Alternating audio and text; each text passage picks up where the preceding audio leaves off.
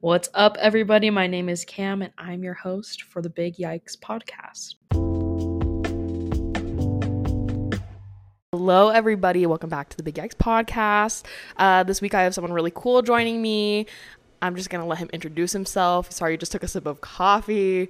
But this is my friend, Isaac. Yeah, we're friends. I think we're friends. Yeah, this is Isaac. Isaac Howard Smith, the whitest name ever.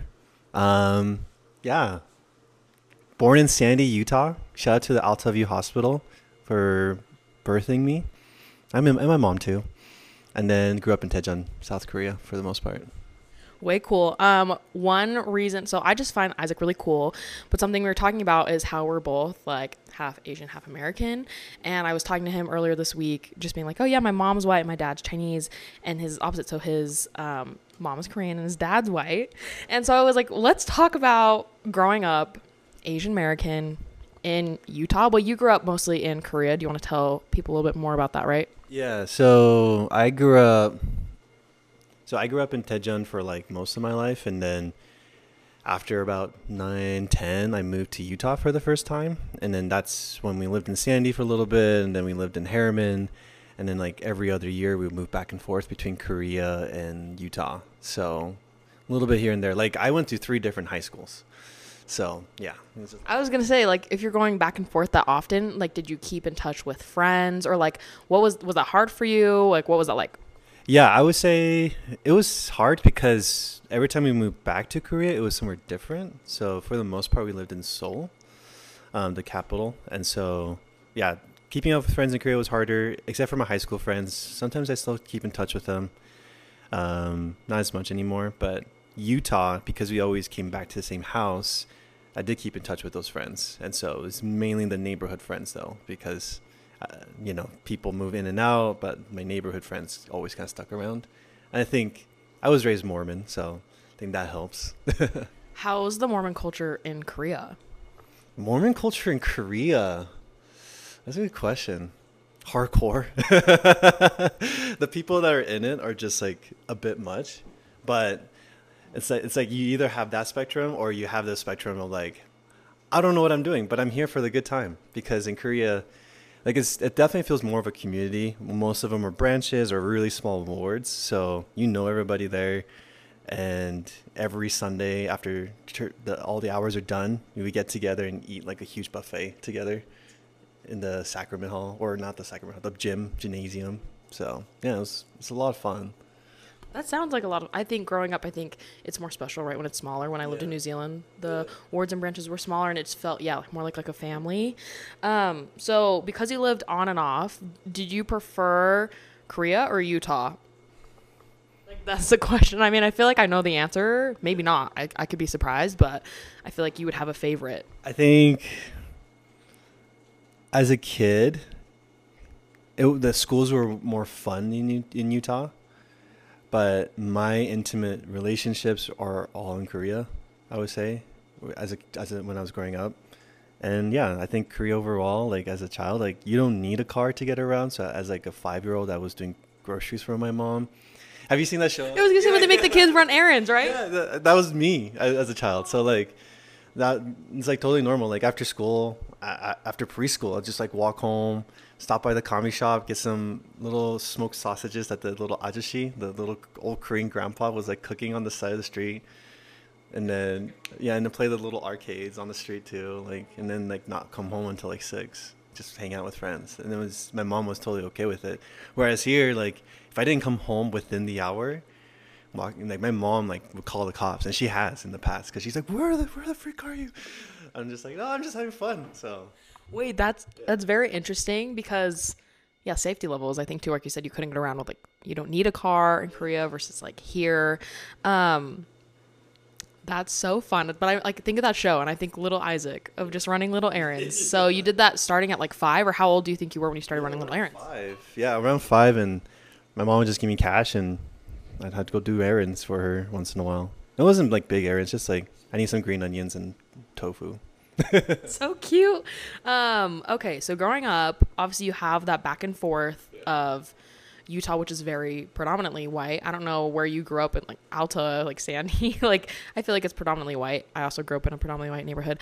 How was I'm like, honestly, just racism. I think about me in school being surrounded by predominantly white people, not having a lot of Asian friends or friends of color, and experiencing racism for the first time. Can you recall or share maybe that happened in Korea for the first time, or maybe it was in Utah when you were young and experiencing racism for the first time? Sorry, this is like a switch of subjects, but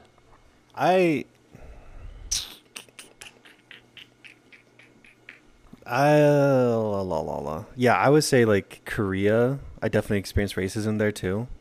Being like half white, half Korean, like people are not fully accepting. I think there's a lot of traumas from the Korean War, you know, and how Americans are always there now. You know, their biggest military operations are all in Korea, and Koreans are kind of tired of it because the land is very limited. Majority of the land is mountain ranges, and so there's not a lot of flat land, and flat land is important if you want to build homes and infrastructure in general or cities. And so like the biggest army base in Seoul was finally kicked out, you know, and now they have the land back, and so they're determining what to do with it. And so stuff like that, like, and so because of that context, like I grew up, like my Korean grandpa, I feel like he had a love and hate relationship with me. He's like, I'm the firstborn of the whole, of that first side. and you're a boy, so it's a big deal. Oh yeah, I'm a boy, so big deal. And so he like loved me, but at the same time, he's like, but you're bringing a side, a culture that I don't appreciate. And so in that aspect, like I faced racism, or like in like after preschool or kindergarten, like elementary school too. Like I would get beat up in Korea, like fist fights. And a lot of times is like, it's weird in Utah. I feel like people don't have crushes until like middle school, but in Korea, everyone's crushes, but young, yeah. And so like I think Korea, they had like fetishes towards like biracial kids, and so a lot of girls and I would talk a lot, and the guys would get annoyed, and then they would beat me up after school, and so I got in a lot of fights. And so yeah, I think that's the very first time I experienced it ever in my life. And in America, yeah, as soon as I stepped foot on this land, like I faced it every day. I think I don't know, it's hard because I think growing up too, people are like, okay, you're too white or you're not Asian enough. Like for me, it was like, okay, well, you're too white or like you're too Asian. Like I couldn't find a middle ground. And also I grew up I only speak English. I don't speak Chinese. So when I would go see family, it's like, okay, well, they never said it, but it's like, I'm like a disappointment. You don't speak Chinese, yeah. And my grandma doesn't speak English. So I just like, it's never like vocalized, but I did feel and I still do feel bad almost. What? Do you have family here? I family, they live in San Francisco. So my dad has one other sister, and then it's their mom. So it's just my grandma and my aunt, and then her kids all speak Chinese. And then it was funny because my mom and dad like both speak Chinese, and they just never taught us. So I just kind of feel, I don't know, I felt like, okay, I'm not Chinese enough, but then right, I'm in America, I'm not American enough. So it was just like a weird Yeah, I feel like a lot of Asian Americans that were born and raised in America feel that too. Like even if they have like full Asian parents, but like as a biracial kid, I feel it's more conflicting. It's like, well, I have both, and so it's like, where do I lie? And so, like when I first moved to the U.S., like I was getting beaten up. I got beaten up a lot. I'm like, goddamn, you literally every other time you're like, so I got beat up. I'm like, oh. Yeah, like one day, like we moved to San Diego for the first time in my white grandparents' house in their basement, and we lived really close to the elementary school, Lone Peak Elementary School. And so I remember like the first week, it was a rough week. Like I truly did not know any English. My parents my dad, he served a mission in Korea, so he made and so he made a focus to like make sure I know Korean only. They wouldn't do any English tutoring at all. Like a lot of Asians go through that English tutoring classes at a very young age, but I didn't. Because I think my dad had a hunch like we're probably gonna move back to the U.S. soon, and so he's like, you'll learn it there. And so that was another thing. I got beat up a lot in Korea. As you know, he's like, oh, what's the ABCs, Isaac? And then like I'd be like, ABC. You're like, I don't know what's after, because I literally was in immersion for Korean the entire time. Yeah. And so moving to the U.S., like I only knew like yes, no, and then the word spaghetti, because that was my favorite food. Yeah. Spaghetti and meatballs. Did you ever watch any like American TV cartoons? Yeah, like Barney, Sesame Street. I think that's what's kind of available back then. A lot of anime. So did they put you, like when you came here, did they just throw you in school and they were like, hey, well, like good luck, or what happened? Yeah, Basically, they just threw me in and like, okay, you're in school, and so back then there wasn't any like English immersion programs, at least for that school, and so yeah, like my first day, like I didn't. I luckily they're like, oh, what do you want for lunch today? And it was spaghetti. Yeah, it was spaghetti or like something else, something other than chicken. So got spaghetti, and then that first week I got in a fight with this one boy. Because we were lined up to play soccer for recess, and I was the last one chosen. I was like, hey, but can I still join the team? He's like, no. And then we got an argument, and then we got in a fist fight, and then I ran away. I like skipped school that day. I ran away. I went back home. Nobody was home, so I was freaking out. So then I went to this next door neighbor because she saw me, and then she's like, do you want some pineapple juice and watch SpongeBob? So SpongeBob was my saving grace as a child. So yeah, that was like my first time experiencing racism in the U.S. Damn, that's a lot of trauma. Yeah, I'm like, sorry, I just asked you to like lay out all your trauma, but that is a lot. Do you have any siblings? I do. I have one younger brother, one younger sister. Okay, yeah, so you're the oldest.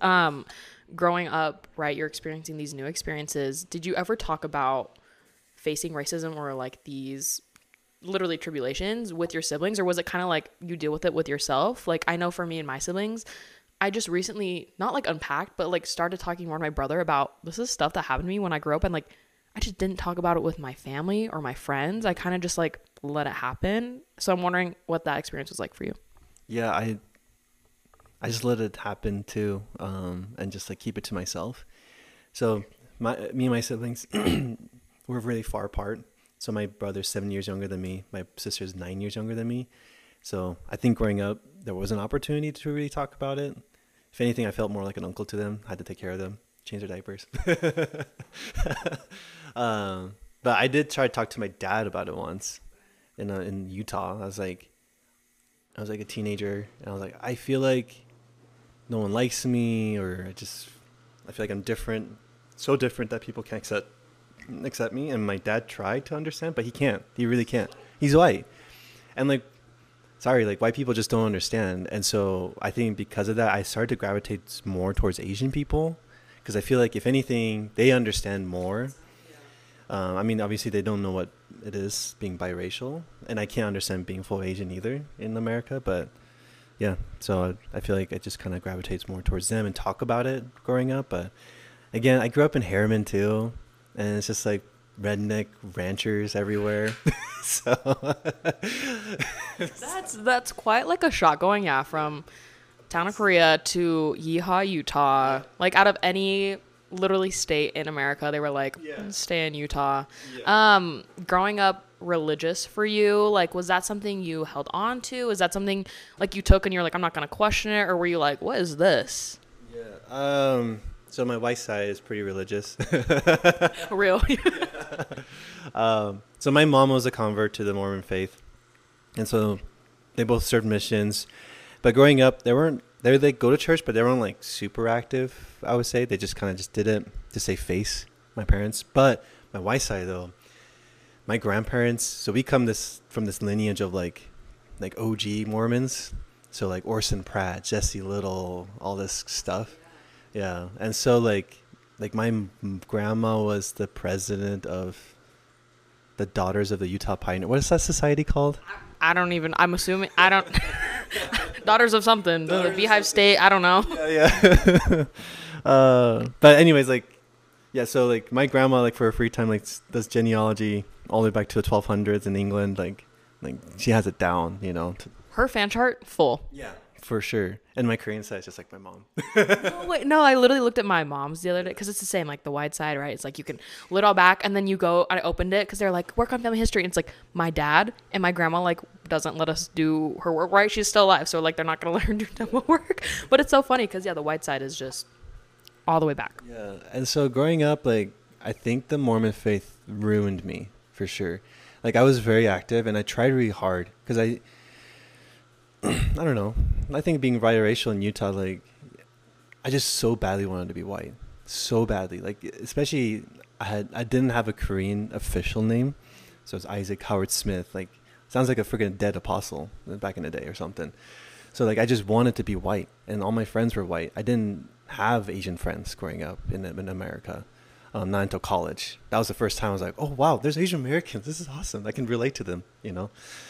But yeah, so just wanted to be white, and I think church didn't help because it's such a white culture in Utah too, and it's just different. And so I feel like I had to like really, you know, I was embarrassed to bring them to my home because of kimchi or whatever, the weird smells. Yeah. Real. I remember bringing like rice or just like beef and broccoli, like very simple standard Asian meals, and people making fun of me for it or like asking me. I remember in like the fourth grade, someone asked me if I ate my dog that weekend, and I literally was like, what the hell? Like, I think that's when you start to realize like this isn't normal. Like, you don't treat any human being like this, or like based off an assumption. And then getting older, when you were like, oh, they're Asian Americans, I didn't realize till 7. Luckily there was another Asian, Kayabo, thinking of him. He was the only other Asian American that I knew, or Asian. I can't remember if he's full Asian or not. I haven't talked to him in years, but yeah, having a very small community. And I don't think, because I wanted to be white so bad, like we have a lot of Chinese things in our home, and my dad talks to us a lot about just like traditions, and I just never like accepted it because I was like, I want to be white so bad, and I don't feel 100% accepted. And I remember even in being in high school, like I didn't realize till my like sophomore year of college, like how whitewashed I had been due to like culture or just like what I wanted, how I dressed, stuff like that. Yeah. Yeah, it's rough. And I think and you're Mormon too. Yeah. It's funny. I went on a mission. It was great. I went to New Zealand for 8 months. Yeah, it was great. I met a lot of cool people, and I think I'm like, let's just unpack more. I like didn't really question much. Like, I knew when I went to church, I was like, yeah, I like feel good. Like, I believe in God and Jesus. And then after my mom passed away, I was like, what's the point? Like, I think that really just threw me for a loop. And I was like, okay, why would God do this? And then it went like X, Y, Z. And I was like, okay, well, they do this and they do this. And it's hard because I still love certain aspects of it and what it's brought me in my life. But I also recognize like the hurt it brings, and like, there's just, right, it's like, so like last year I was very much like, okay, I need to choose if I'm in or out. And it's like, that's not the case. It's like, you can have, at least in my opinion, beliefs and agree with some things, but like, I don't go to church. I don't go to the temple. I don't wear my garments, stuff like that. So finding that relationship is very different as well. And it's part of like the process of just figuring out like who I am as a person. So I don't know, how was, like you said, you grew up Mormon, now you're not. No, I'm not. I was like a hardcore Mormon for sure. Oh yeah. Like I think I just wanted to, because I've never felt like I belonged anywhere in my lifetime. Like if I had to pick between Utah and Korea, like I definitely feel like I belong in Korea more. But in reality, I never felt truly fully accepted. And I think that's like any biracial kid. You don't really fully accept one place or another. Yeah. The only place I do feel like people have accepted me was Hawaii. Because they just don't care. They're like, as long as you're not full white, we're cool. No, real. When I lived, in New Zealand, Samoans and Tongans were like, cool. I don't know. They're one of the chillest. I love them. I love them all so much. Yeah. So yeah, like, and then as I was getting older, like my teenage years, got the wrong priesthood, right? So like I had to go church early to like prepare the sacrament, with the boys, and then my parents would stop coming. And so they just kind of started falling away, but then I started to go more, I was like, no, I this is like who I am. This is what I want to be. I got to fit in. I just wanted to fit in so badly. I think that's what the motive was. But like I did believe really strongly too. And so I did that. I started a mission in Hong Kong. No way. Yeah. I'm like, my dad would literally love you. So you speak like what, 3 languages now? Yeah, I can't. Well, I pretend to speak Cantonese. Yeah, but so I started a mission in Hong Kong. Like did that, loved it at the time, and then like I came home before 2 months on my mission. I was an office elder, with the mission president, and then I got a phone call because we were allowed to have like international phone calls for our phones. We had an iPhone, so like, because we get a lot of like parents calling us and complaining about their child. Oh, they didn't have hot water or whatever, and so like I saw the 801 number. I was like, oh, it's probably another parent. But then I saw the rest of it. I was like, that sounds really, really familiar. Picked up the phone, and it was my dad. I was like, oh fuck. Hey, Dad. Because like for me, like I was like, I'm here. Like I was so devoted. I was like, no, you can't talk to me. Blah blah blah. Like your companion answer. Like, it's my dad. Answer it. Because like earlier that day, I got an email from my mom. It's like, hey, you need to decide where you want to come home, either Korea or Utah. And I was really confused. And my dad calls like, we're getting divorced. Damn. I'm like, that was, okay, shock. Yeah. And so that hit me hard. And I was in culture shock. I was like, okay, I can't talk to you. You can talk to my mission president. Because he was trying to get a hold of my mission president, see if I was okay. So I talked with my mission president. And the office home in Hong Kong, it's in the temple. And so it was really nice. But like, and so like the mission president was literally the hallway across from us. So he like knocked on our door, made sure I was okay. And we talked for a while. And that's when it really hit me. And I just started crying and I couldn't sleep for like 2 days straight.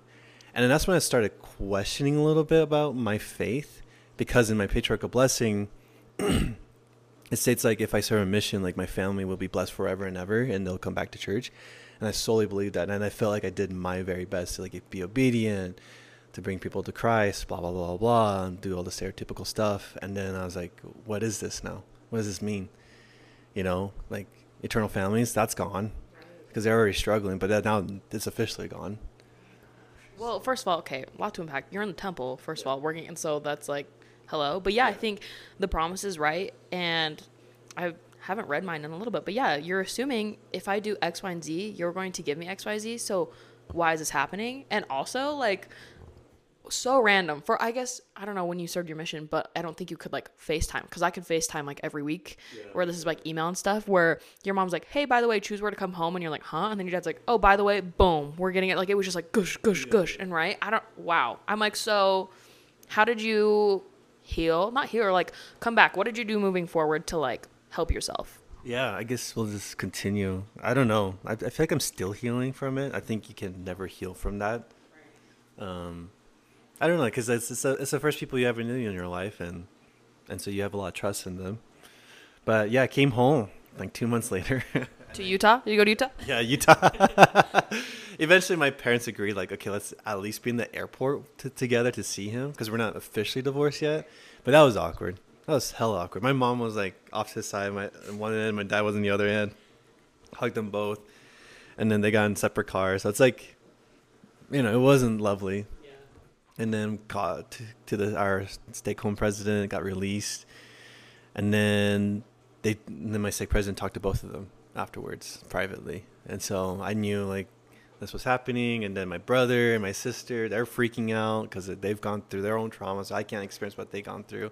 Got a lot of yelling and fighting between the two of them, and so I remember my brother. It's like, so does that mean we're not eternal anymore? I was like, I have a hard time like holding back, being honest. I was like, yeah, but But let's look at the bright side. we're still family. We're still here, so we'll just worry about now.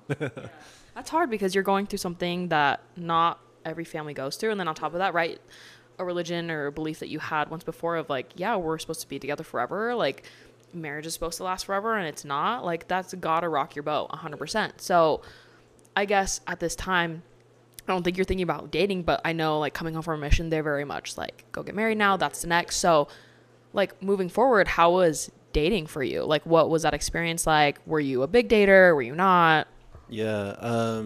Luckily, like my mission presidents like didn't tell me. I feel like every mission president tells you like, oh, go date. You know, here's some referrals. Luckily, my mission president, we didn't talk anything about that. And so dating, I was, maybe because I grew up in Korea too, I didn't really care to like go out and date everybody in this world. Whereas like, because I went to BYU for a semester afterwards. Yeah. And so like, it was very much of that culture, like to date everybody, right? And so, yeah, I think because of the traumas with my parents' divorcement, I just did not want to date anybody. But then I ended up dating somebody afterwards. Like, how long was it? Like 6 months afterwards? Yeah. So Oh, wait, so you got home and then within 6 months you had dated someone? Yeah, I went on like a first date and then it like worked out. So I was like, okay, cool. Wait, is this your wife? No. Okay. How did you meet your wife? My wife, we met 2017. We were just at a mutual friend's house. They went out and like partied at like one of the rope swings, and they wanted to get ramen afterwards. So they went to like some friend's house to eat ramen together. It's a bunch of Asians. And then, but I was at the MTC as a Cantonese teacher at the time. So I couldn't leave. Got to take care of the Mishies. And then my friend contacted me. He's like, hey, eat some ramen with us. I came over, and then we played games. We're playing this like Korean game, and there's always like punishments, right? And like I pretended to know how to play the game, and then so Dawn, that's her name, my wife's name. Dawn and her sister Sarah saw me, and they kept seeing that I was messing up every time, and they're like talking to each other. Like, I thought he knew how to play the game. Like he's pretending to know this game. Why is he messing up so much? And my wife, she says this in Korean, and I overheard her speak it. She's like, it's either he's acting stupid or he is stupid, and he's probably stupid. So that caught my eye. I was like, I'm like, did she know you spoke Korean? Like, you could like translate that? I don't think she cared, but she's from New York, so she doesn't really care who hears it or not. But in my mind, I was like, bitch, I know Korean. I don't know how to play the game, but look at me. Yeah. And then the next day, we were at the Asian ward at BYU campus, and then I saw her, and we talked, and then I was like, oh, she's actually cool and nice, and then drove her home, and then a couple months later, I asked her on a date, and yeah, that's that. So. Oh my gosh, wait, that's so cute. You just met a mutual friend's house. Yeah. Wait, how fun. Yeah, it was fun. So, but yeah. So anyways, going back, like, dating was never really, like, a priority for me. Like, I was reluctant to go on double dates or group dates or, like, blind dates. Were you a dating app guy at all? I had, like, downloaded Tinder and Bumble once, and then I was getting more spam accounts than like people, I feel like. So I was like, I'm done. You're like, and I've had it. When you met your wife, was she religious at the time? Like, navigating that relationship, right? Like, figuring out your faith as a couple, moving forward. Like, how was that? Yeah, so we were both religious for sure. But I think we've all had our doubts, you know? So, like, for me, like, it's like, okay, I know this happened to me, but the gospel's still true, you know? Or, like, this organization is what I gravitate towards. But then, like, you know, I would hear stories of, like, you know, women protesting not having the priesthood and just had like a communal meaning, and then the next day or like a couple weeks later they got excommunicated. They're like the leader. I was like, that's kind of messed up. So that was like one thing, and I was like, I'll just put it on the shelf, whatever. Right. Yeah, I put a lot of things on that shelf. Yeah. And then like the whole like the gay policies that came out with their children, like being able to be baptized, I was like, that's not cool. I'm gonna put that on the shelf. Right. Yeah, and then like, so like all these things would happen, and like Dawn, like growing up in a very liberal city too, like same thing as well for her. Oh, so did she grow up LDS? Yeah, she converted when she was 10 with her sisters and her mother. But yeah, they were all like pretty devout too. And then we were dating.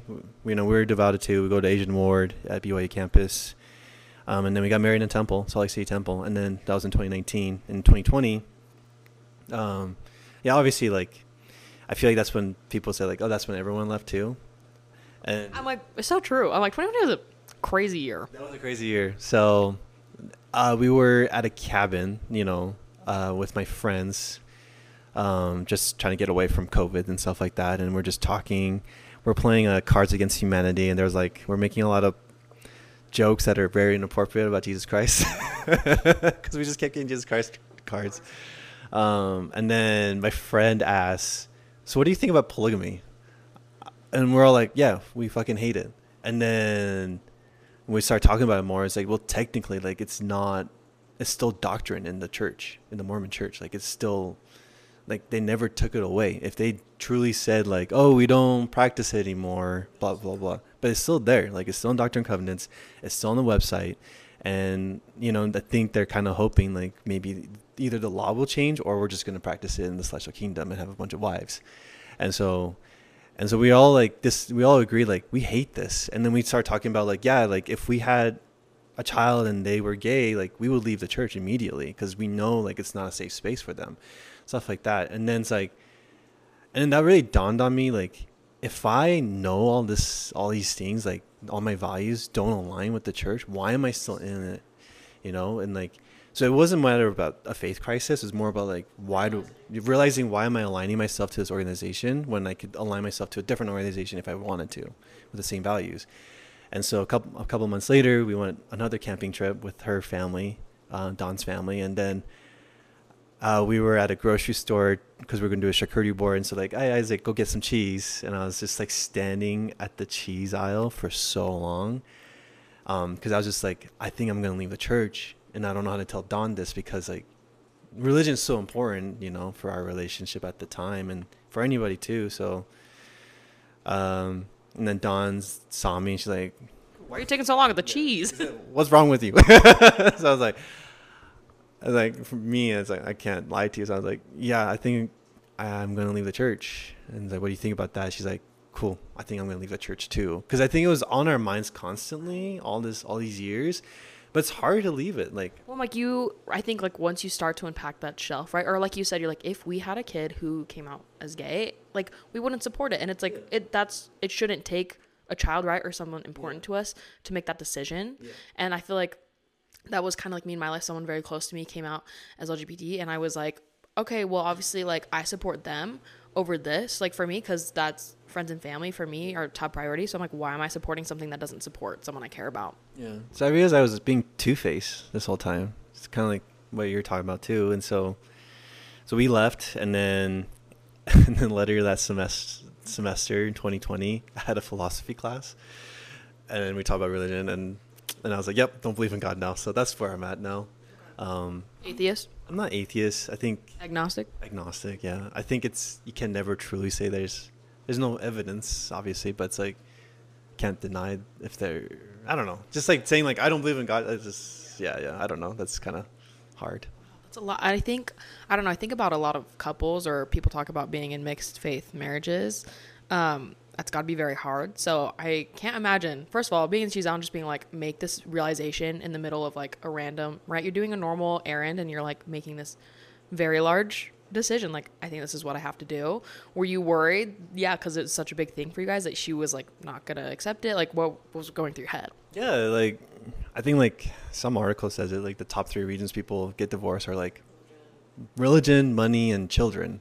So I was like, oh shit. Is this the end for us, And I like kind of knew deep down inside, like I don't think she would do that to me. I know her better. Like I think she'd be supportive, but I knew if anything, like if she still believed and I left, there's gonna be some rifts, right? Like Sundays we won't see each other, or she's gonna go through activities and I'm not gonna participate, stuff like that. So yeah, I think I was worried, but in the end it worked out. Like we both trust each other in our choices. So, and like, if you could tell yourself something like from today's Isaac self to like 3 years ago, what would you say? Would you be like, by the way, like I often think about times where it's like, by the way, you're doing this to like 5 year ago me, and I'm like, oh, 5 year ago me would be like, what? Like, do you ever have something that you'd be like, let me tell you what's gonna happen in the future? Like, if you could say anything. I don't know. I've always felt like I was open-minded, but I'm like truly be open-minded because like those moments in my life, or maybe it's like be true to yourself, maybe, because like those moments in my life where I like read those articles, like, oh wow, this policy does not align with me. That should have been the tipping point where I should have left. Like, and I think maybe because I wasn't comfortable with my skin, because I tried so hard to be a part of this organization, because I don't have an identity for the longest. I didn't have an identity for the longest time, so it's like I just want to be part of something. And so I try really hard and be part of it. But for me, it's like, no, like focus on yourself. Stop trying to like be part of everything and try to please people. I think it's a good part of my personality and a really bad part too. It's like, I try to please everybody. Yeah. Can't do it. Are your parents still religious? My parents? My mom, oops, sorry. Just whack the mic. I told Isaac as soon as he came in, I was like, so this is our setup for the day, and it's of course what we always got going on. I was like, so nothing too fancy. My mom's not. Yeah, her reason for leaving is like, I want to drink my wine in peace. She's so real for that. My dad, he hates organized church, but then like he hates on the Mormon church so much, but then he loves those Book of Mormon videos. He's like a diehard Book of Mormon. They speak sometimes. I'm like, they really got you with the cinematography. I'm like, sometimes they still speak to the soul. And then my sister, yeah, she's gone. My brother, he was out, but now he's back in.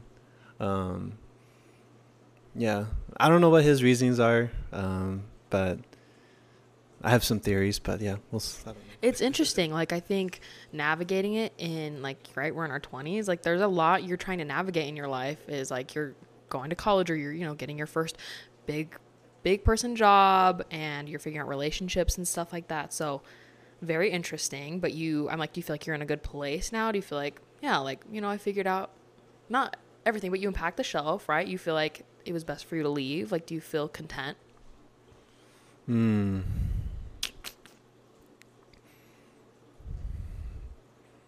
Yeah, I feel content like with where my life is right now. But I think leaving the Mormon church um, has helped me realize like, there is a time limit to my life more. I think when you're in the Mormon faith, you're like, oh, like it doesn't matter what I do here. Like I have this infinite amount of time. But for me, it's like, I don't know. I don't know what that looks like. And death is a very real thing now, Before I think Mormon people are like, yeah, death is real, but I don't think they truly understand that. Like it's the end, If you actually realize that, then for me, it's like there's this urgency to get shit done. And so in that way, like I am content, but at the same time, like I need to like move forward. And so I'm waiting for the day to graduate. It took me a long time to do this, to go to school. And then like even the Mormon church too, like helped me realize like it's okay to have regrets. Before I was like, oh, I don't have regrets. I only have a few, like Frank Sinatra. Like I'm gonna follow that motto. But like slowly realized like, no, it's okay to have regrets, because I do regret a lot of things in my life. And that helped me to learn like where I want to be now. And so because of that, a lot of the regrets are like being in Utah, or wasting my time trying to like climb the corporate ladder, or just like setting my roots deeper here in Utah. I think that's the biggest one for me. And so like I want to go somewhere else and like really build my network there, or like just live the life that I've actually wanted, instead of pretending to like live a life for somebody else, which it was for Daddy Nelson, I'm like, that's very beautiful, and that's very true. I think, like you said, I don't think a lot of people realize, because it's like, oh, we have this concept of time, like we have eternity, but it's like, no. And like real shit starts happening, and I think, right, you're realizing, oh, so I actually don't have a lot of time. I want to start and get things done. But I love what you said. It's like, I want to get things done. I want to create a life that I won't regret. Yeah. And so like, yeah, just a lot of regrets. I'm like, but only good things moving forward. I'm like, what are some things you want to accomplish in your life? Like, let's talk about hopes and dreams. Isaac and I briefly talked about starting a clothing company together last week, right? Just like the fun little hopes and dreams. So what do you got? Yeah, this is hard. Because like as an Asian in me, it's like, oh, I gotta do something stable. No, yeah, that's so rude. Talked about that too. Yeah, my mom still wants me to be a doctor. I'm just, but hopes and dreams, I don't know. Like, there's a side of me. It's like, oh, I really want to like help solve climate crisis, or like help, with other organizations to solve that. Because I really do care about the environment. I think because I realize there's this death timelines, like Earth has a death timeline too if we don't start taking care of it, and we're almost too late, pretty much too late. But I want to help it out, for the next generation. So there's that side of me. But then I think because I'm a big generalist, so there's this side of me. It's like I really want to do something creative. Like I've always wanted to work in the entertainment industry. I did it for a little bit in Korea. And so, all right, let's not forget. Yeah, you had your little magazine days, right? When you add magazine days, and then, I did some other stuff too. And then, fashion, like we talked about, like I've always wanted to start a clothing company, but it's daunting. It's tough. It's not, textile is tricky. There's a monopoly over that. So yeah, it is interesting because I think this brings in the side of like tiger parents. Like I think I'm very fortunate that my parents were never super strict. My dad's an immigrant from Hong Kong, never went to college, worked construction up until retirement. And so I really got to see like his hard work and dedication. And I don't know if you feel like this, or I've talked to other friends who have immigrant parents who are like, we just feel the need to prove like the reason you came here and worked so hard isn't for nothing. Like we will make something out of ourselves to like, that you're proud of us. But also, like you said, being logistical.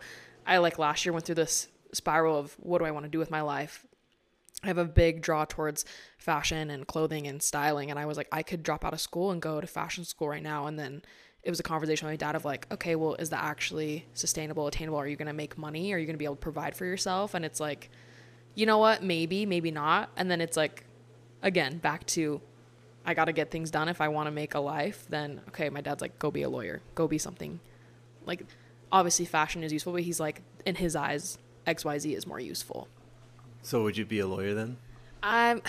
It's great. So my brother's a doctor, and it's like, obviously it's not my dad being like, you need to be just as good, but I think in my eyes, it's like, I need to prove that I can be good or just as good. Exactly. So, I don't know, for me, it's nice when people I look up to have like a sense of pride in me, or they're like proud of me. And so right now I know he's very proud in the direction I'm going, and I'm like, I don't know if I want to mess that up. Law school sounds kind of fun to me, but then I'm also like, there's other career paths I could take, right? So there's just like a lot up in the air. So like, if you had to choose a path right now, are you on the law school path, or are you on the fashion path? Right now, I think just because of my schooling, it's law. Like, let me just tell the people, I'm really interested right now in working for the DEA as an analyst, and we've had a couple people come talk to our class, and I can see my life panning out that way. Like, I know, crazy enough, in my patriarchal blessing as well, it talks about how I'm very watchful, or like very aware of people who are in prison, or people who are without food or money or clothing. And I think that is something empathetic in me that I do recognize. But then I'm like, how do I make a career out of it? I don't want to be a law enforcement. I don't want to carry a gun, but I know I want to make a difference.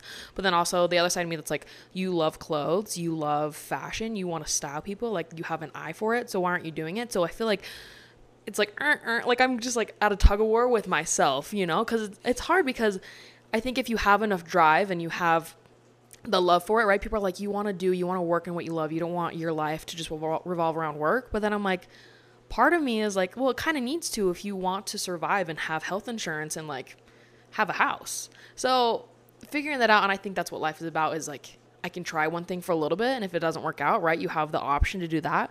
But then, like you said, we're on limited time, so then I kind of get anxious, and I'm like, wait, I don't know what to do. Yeah, because you can't do it all, you know. And I'm a generalist, and so it's like I want to do everything in this life that has to offer, but it's like I don't have time for all of it. So yeah, I don't know. What about you? What in your career? Like, you're studying, is it information systems? Hell yeah. Yeah.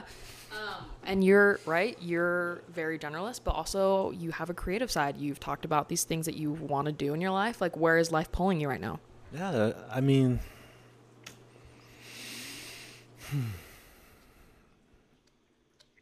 yeah, like I'll definitely like still finish my degree, you know. So close to being done. So I'll definitely do that. And I think it is important to get a higher education degree, whether it's traditional or untraditional format. I think it's still important. I think it just helps you like think more abstractly and stuff. Sometimes I wish I had a humanities major just to do that, because like it really forces you to see different viewpoints and like see arguments and how do you counteract those arguments. And I think that's good for the brain. But anyways, and from like what I tell people, the easy answer is like I'll just be a product manager at some tech company, because that's what I've always done, and it's easy, and that's stable. You know, tech companies, they're gonna pay you well and have great benefits for your family. But at the same time, it's so boring. Like I've worked at those companies, and yeah, it was rewarding at times, but it's just not something that thrills me every day, you know.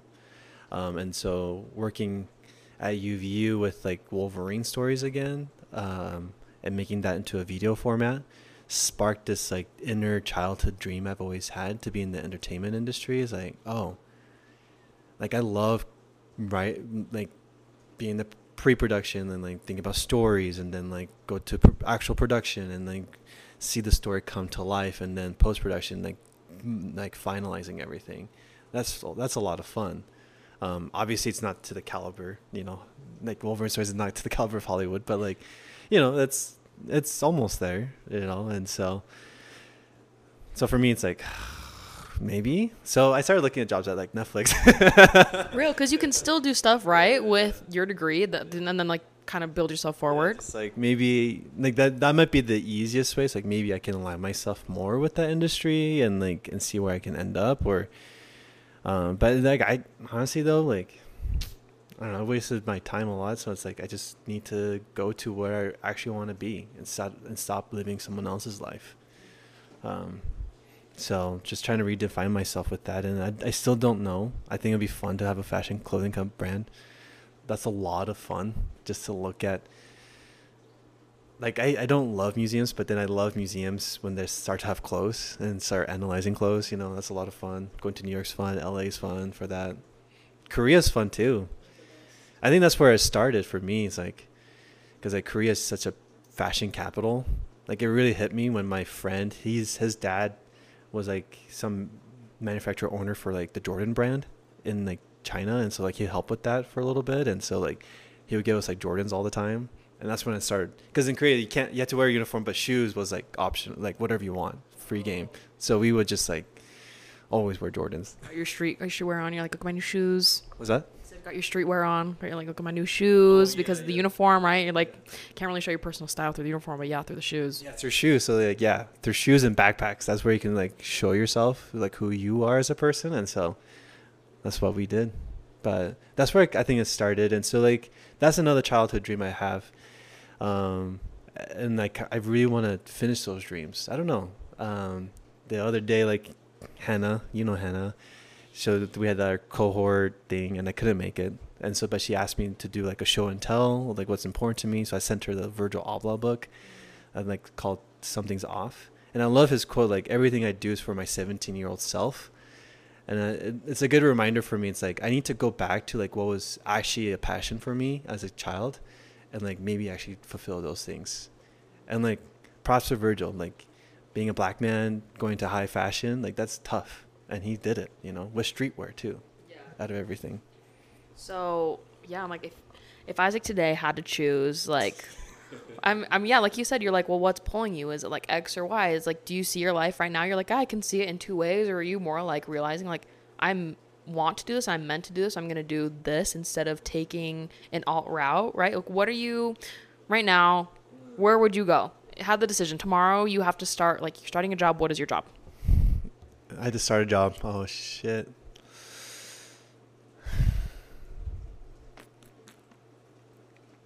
With my skill set now, I think I can help with the entertainment industry. Yeah, I'll do that. 100%. Are you looking towards job post grad, more towards the entertainment industry, or are you still like, I gotta do information systems jobs? Yeah, I think I'm definitely keeping my options open. You know, I need capital too. But I think the focus though, like what I've realized with my job searches or internships right now, because like my internship's about to end soon too. So it's like, I need something later on. Nothing immediate, but just looking. And so a lot of my searches are in the entertainment industry. For example, like LinkedIn, they give you like job recommendations, and it was always like the huge tech firms or like tech companies, like, oh, Product Manager 2023, here you go. You know, now it's like Netflix, NBC Universal, Paramount, like HBO Max, like those are like the job recommendations now that I'm getting, and so it's kind of eye-opening. It's like, oh, there's actually a lot of jobs in that area. So I was like, oh, so I'm just looking into that, and then I started looking into fashion too, and then I started looking into like jewelry, like Tiffany. There you go. We got a dream bag. Yeah. So I'm just keeping my option open and see what's out there. I don't know. I realized I have more of a creative brain than I thought. Yeah. I do have a logical brain to do like data. That's why I think IS is fun, but. Well, I do think it's interesting too, because in education systems, right, they take almost, I feel like, the creativity out of you unless you're really good at it. So like for me, example, I'm not good at art, but I can appreciate it, and I feel like school has taught me to be like, okay, you're not good at that, so find what you're good at and then just do that. Like, don't worry about being artistic. Yeah, no, 100%.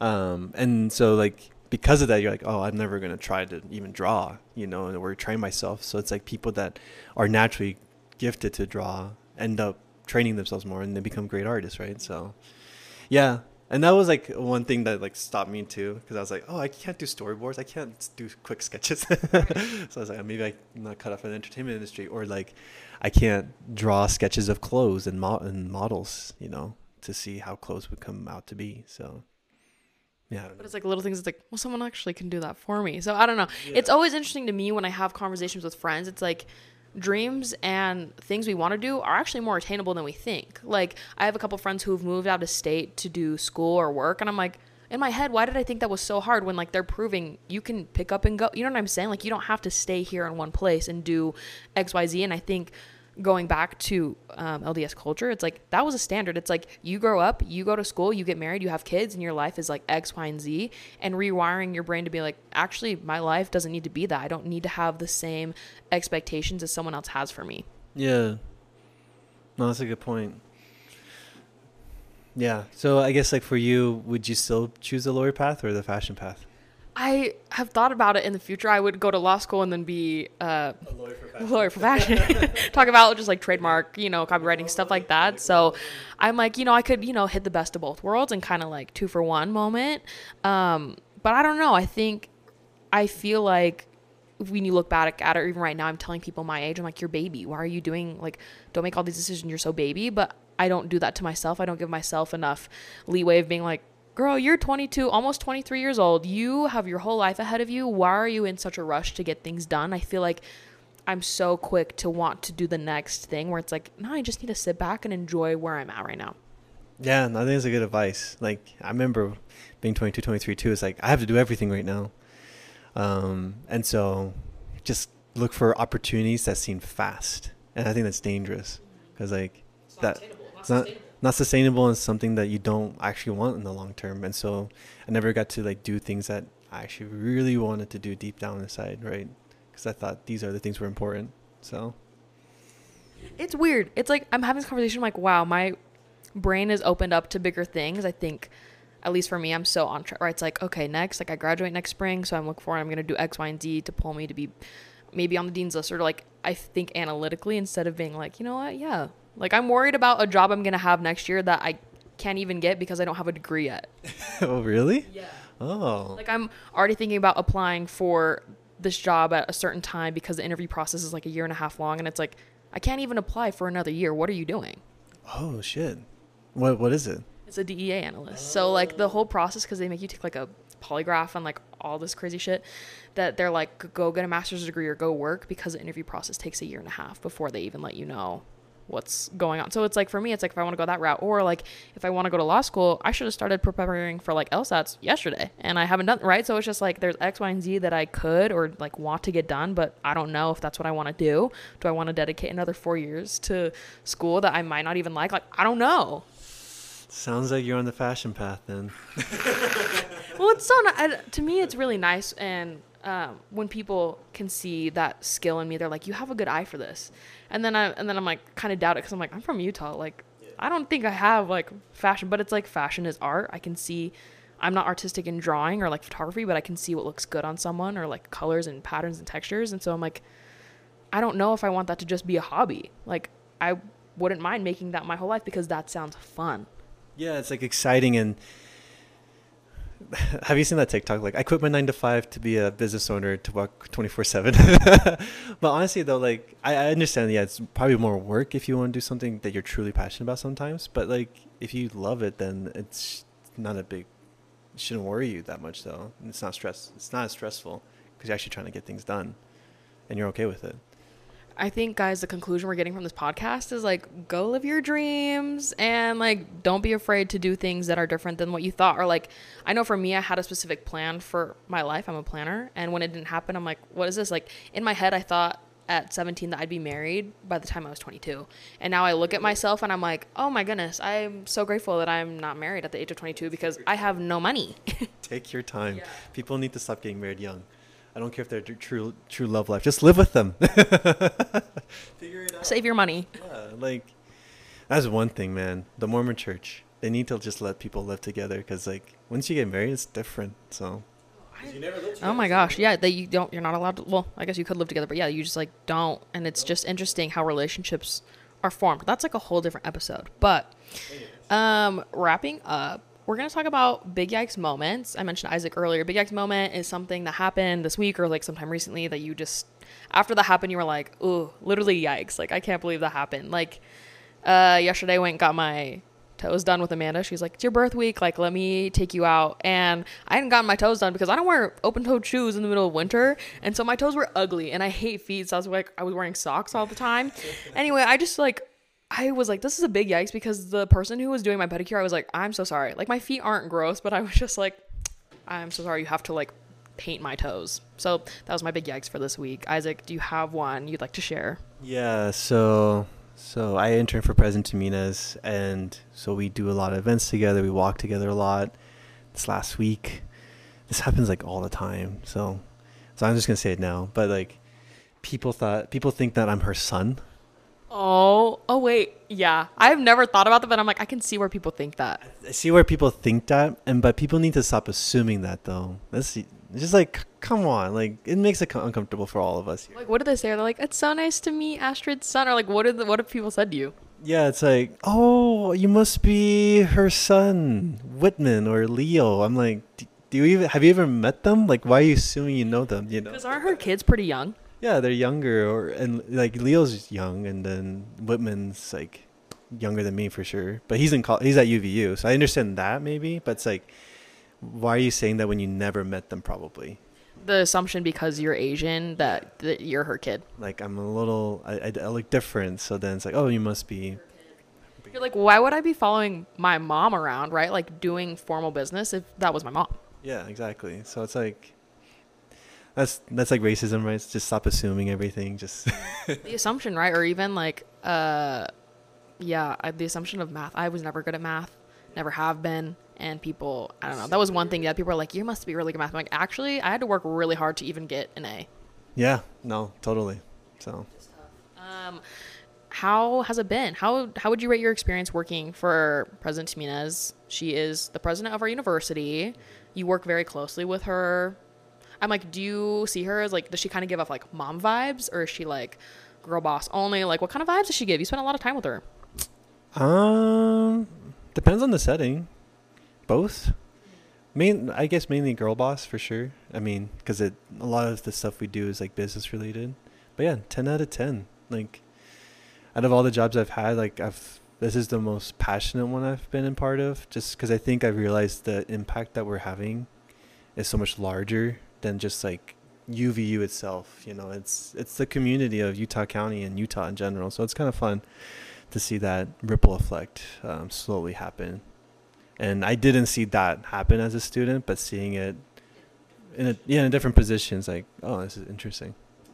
What, I'm sure you've learned a lot of lessons from her, and you're not done yet because your internship's not done, but what would you say as of right now is like the biggest lesson or piece of advice she's given you that's like resonated with you? Don't be a hero. Please expand. Yeah, I think she knows. She's observant, so she knows I try to please everyone or like try to do everything to the beyond my limit sometimes. And so I think she's like, Isaac, just don't be a hero. Like, you know, just do what you can and set expectations for you and I together. Like what's actually a realistic expectation. Sometimes I have too much of an aspiration and think I can get a lot of things done, but in reality, time is limited. And I'm a student too, so yeah. You graduate, so did you go here like all 4 years, or what? Did you go to different colleges?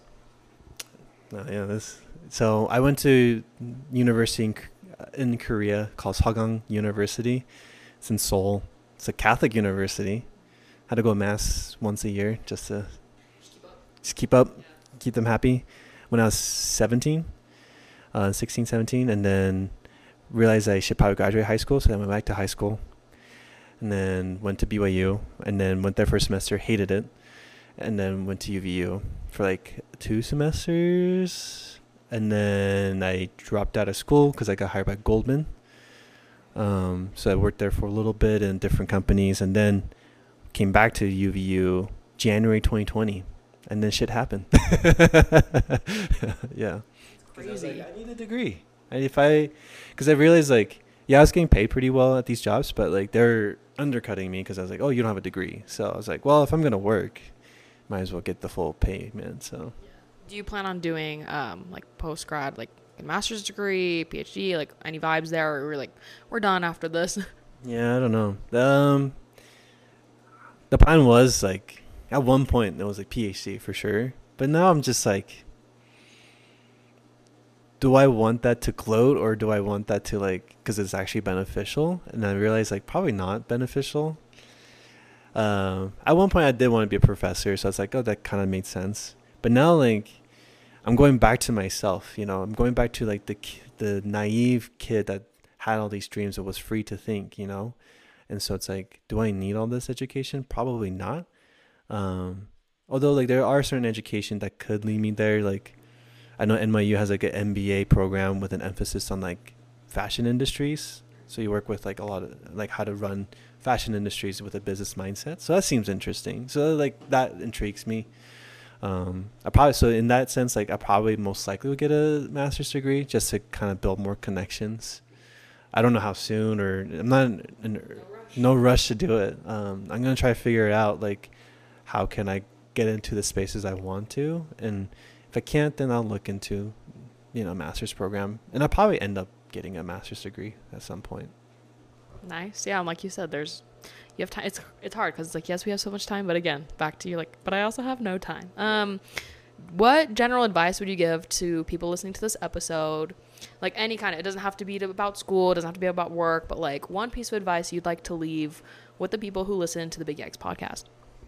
Yeah, I think, so doing well voice, this is the last question I asked too. And a lot of them says like, I think because the school mindset's like, oh, like participate in extracurricular activities in school, and like, get involved because you'll make a lot of friends, which is true. But I think for me, what one person said to me that really stood out was like, just have fun. If you're honestly, like, if you're not having fun, then why are you doing it? And I was like, okay, but like, what about school though? That's not fun. He's like, exactly. Do something that's actually fun in your degree then. Build your degree. Like UVU, you can do that. Integrated studies or whatever, so you can like build out your degree out and just have fun with it.